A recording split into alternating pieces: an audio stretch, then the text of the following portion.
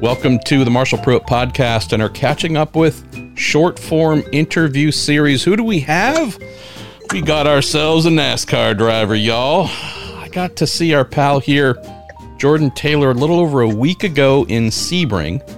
Recorded the latest IMSA Win the Weekend episode, all shot and produced by the amazing folks at Tangent Vector. And you were not only having the unfortunate thing, Jordan, of having to sit next to me for a couple of hours of filming, but you had our man Andy Lally, a purveyor of NASCAR, feeding you with all kinds of insights and tips and whatever. So I figure having gone from being overloaded with how to do it, what to do, and when to do it, to actually having done it, might be interesting to learn about how your weekend went subbing in for Chase Elliott. So let me say a quick thanks to Cooper Tires, the Justice Brothers, and TorontoMotorsports.com, and then say you're on the other side of your first NASCAR Cup weekend, man.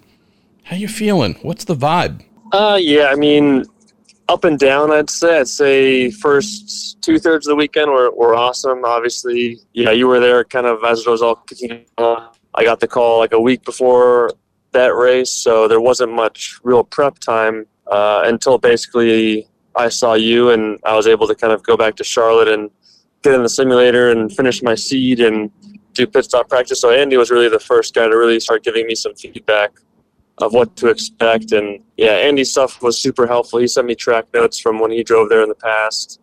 And yeah, I have expected the Garage 56 car to be somewhat relatable to a Cup car, and it was insanely different. Like my first out lap, I almost spun in the carousel, then almost wrecked in turn one. Then just had to like rein myself in because of like how like beastly of a machine this thing was. It was just insane and so temperamental, like so easy to have mistakes.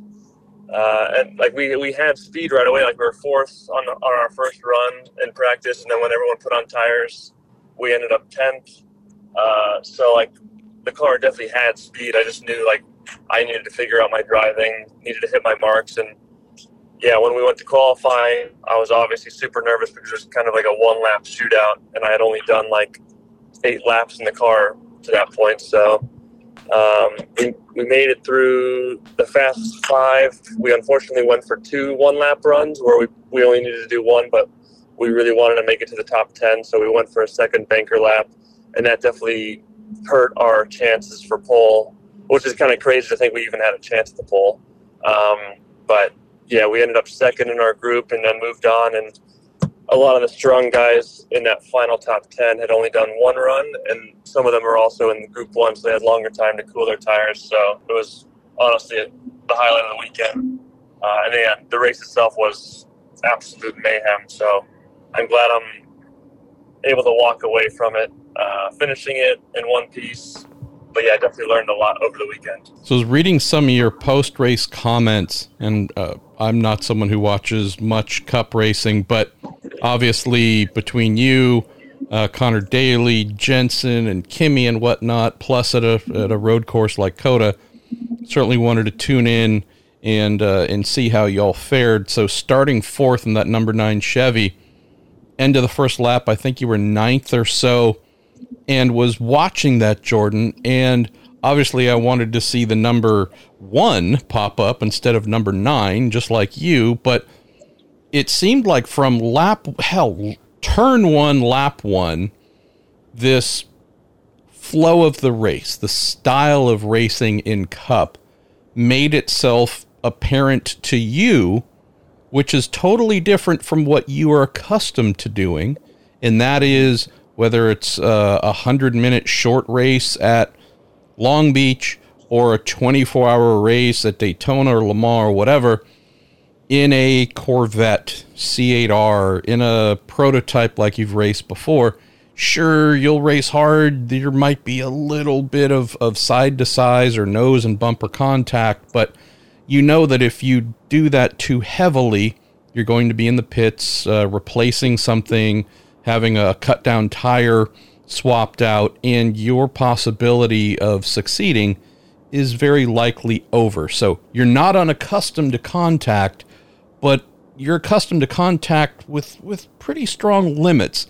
it seemed like turn one, lap one, the entire field said, well, son, we're going to show you a little something. And everybody just beat the living crap out of each other.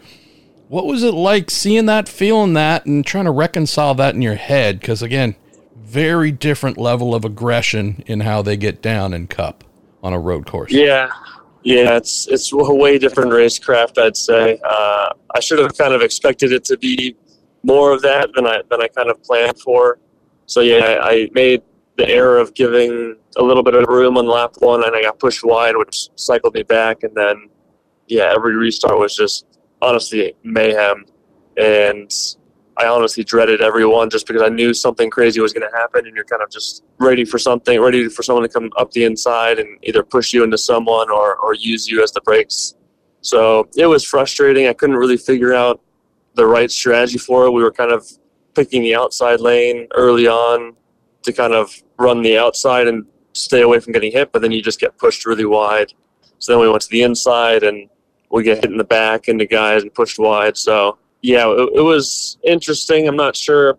I still don't really know what I would have done differently on restarts. I made a couple, driving errors early in the race that I'd say pushed us back into the middle of the pack where we probably shouldn't have been. But, yeah, it's crazy. I don't think I've ever done any restart in a sports car race, even at the end of any race, and had anywhere near the aggression or contact that we had, even on a restart in the middle of that race. It was insane. And the amount of contact, too, and how strong those cars are, like the level of hit that the car can take. Like, we would have been out of a sports car race probably 12 times during that Cup race with how hard the hits were. It is honestly insane how strong the cars are.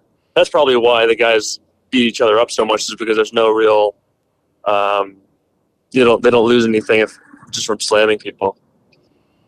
It makes me wonder if Hans devices aren't required in case of big crashes. It's more to prevent whiplash from getting smacked around by all the other cars so heavily. And to be fair, and I'm not trying to protect my guy here, but I've watched you and your career, basically since it started.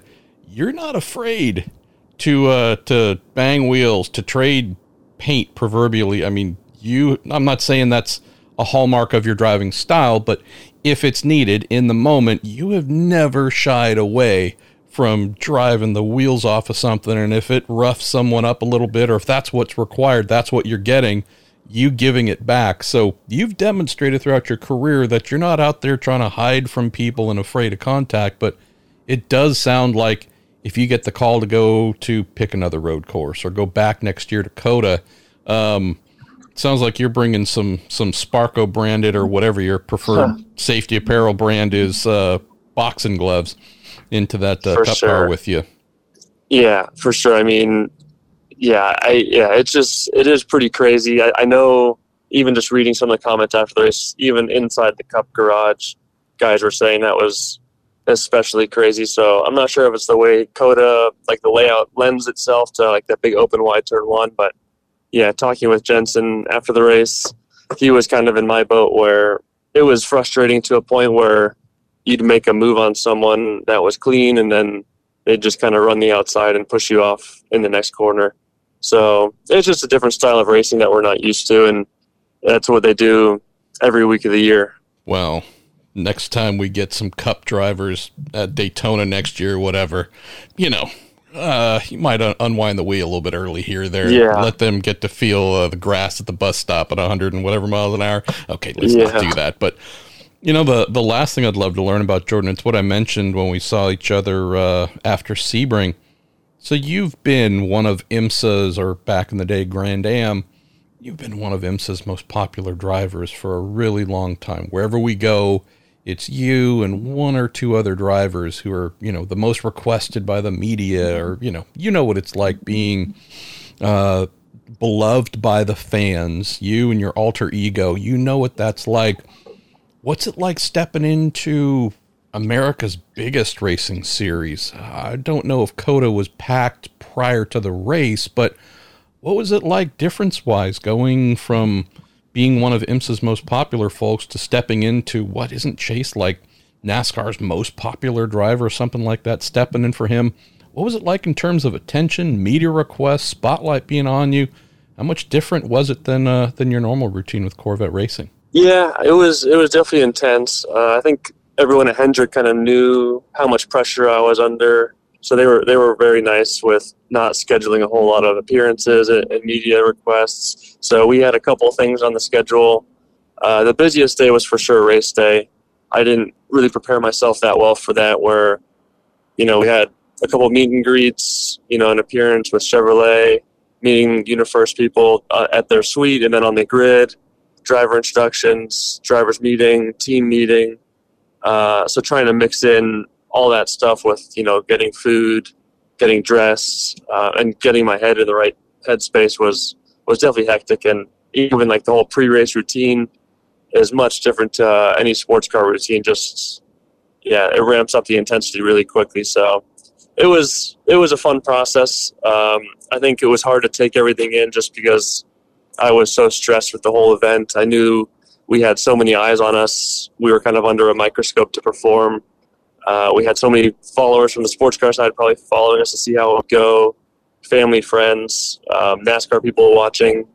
So we knew that it was going to be tough to, I'd say, do everyone proud. I thought we did a great job through practice and qualifying. It's too bad the race didn't go our way. I think we were actually back in the hunt for a top 10 up until that last restart. So it would have been cool to kind of finish it off well, but that's the way it goes in any racing series. So yeah, it was still a great experience. Fun to get the first one under my belt, and yeah, hopefully we can get another shot at it sometime. Saying this just in pure appreciation of you, you wouldn't have done this, but some might have treated this as kind of a free weekend. Oh, hey, this is really cool. Thanks for the invite. Of course I'll come do this. This is great. Champion team, champion car, just right. Go have fun. But this isn't my day job. Whether I win or lose doesn't matter. Like, hey, I'm just going to go have fun and try and enjoy the experience. That wasn't you. I mean, obviously you try to enjoy it, but whether it's simulator time to all the advice you're receiving and seeking out to everything you mentioned, you went in and treated this like it was, round 3 of the IMSA WeatherTech Sports Car Championship or any other highly important critical race. I don't know, man. Like I said, not a surprise. You've always been the proest of pros, but I do appreciate the fact that you didn't look at this as kind of a freebie. You went in treating this like any other race, trying to make sure that it went perfectly. And the fact that you're disappointed with how the race went, I think should just tell folks your approach to things is pretty damn serious. Yeah, thanks. I mean, I knew it was a massive opportunity, and like sitting with Andy where we were, like he's a guy who's fought like crazy to get NASCAR rides and has never been in a Hendrick car. So for me, I knew it's an opportunity to represent our whole sports car community as well. So I knew I needed to get the job done well to represent everyone. For guys like Andy, to show them that sports car guys can get it done as well if they have the right equipment. So I definitely did plenty of studying, plenty of prep. When I went up to Hendricks on that Wednesday, we did pit stop practice, sim time, studying all the notes for pit stop procedures. There's so many little details. There's no pit speed limiter, so getting the lights right, driving through pit lane, hitting your marks, having your wheels turn the right way for each time they jack the car up. So, yeah, there were so many details to kind of take away from, like, just purely enjoying the moment. But I'm glad that I could represent, our sports car community well and hopefully open up some opportunities for guys like Andy to get, some proper drives down the road. Amen. Last quick thing or two, and I apologize, I don't have it committed to memory, but I'm learning more about this. Is it sports car for life thing that you've been doing for? I don't want to call it a rabbit hole, but I remember searching a couple days. I'm like, okay, I'm kind of late to this, and saw that there's like 27,000 different T-shirt options you can buy and such. Have you built your own tribe? It sounds like you have your own tribe here. I'm trying to create something. It's called Sports Car for Life, and you use the number 4, right? Yeah, and is it LY? Is with a Y. See, oh, I'm so thankful you did that, because if that's not a nod to like 2003, where would the word be? Exactly. Yeah. I'm trying to create like a place for fans to kind of go, and I can interact with them on a personal level, show them the behind the scenes, and like it seems like people have been loving it. There's like 22 or 2,400 people in there now on that server, and they're all talking racing, talking gossip and rumors. So they're enjoying it. And we'll do some meetups at different tracks throughout the year, different events. Like Sebring, we did a wing eating contest. Yeah. And stuff like that. So I think we can have some fun with it. That's where I first saw it. I walked by the tent and saw that. I'm like, this feels like the scene of a crime. I'm walking. There should be some yellow tape here. But last thing for you, brother. So we know, I mean, I took a photo of you and one kid in his full Rodney Sandstorm regalia in the paddock at Sebring. Yeah. Did Rodney travel? And I don't mean you. I mean fans in COTA at a NASCAR race. Please tell me there was at least a couple folks decked out in something. I'm hoping this guy of yours travels even to NASCAR fandom.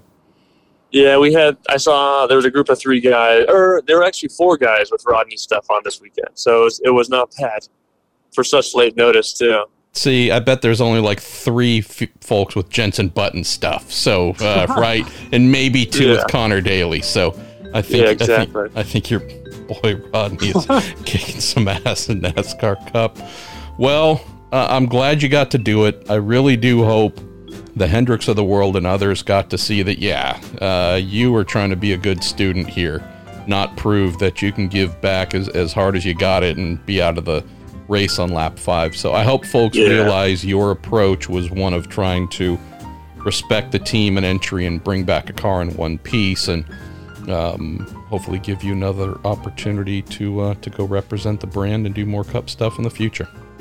Yeah, for sure. Thanks, Marshall.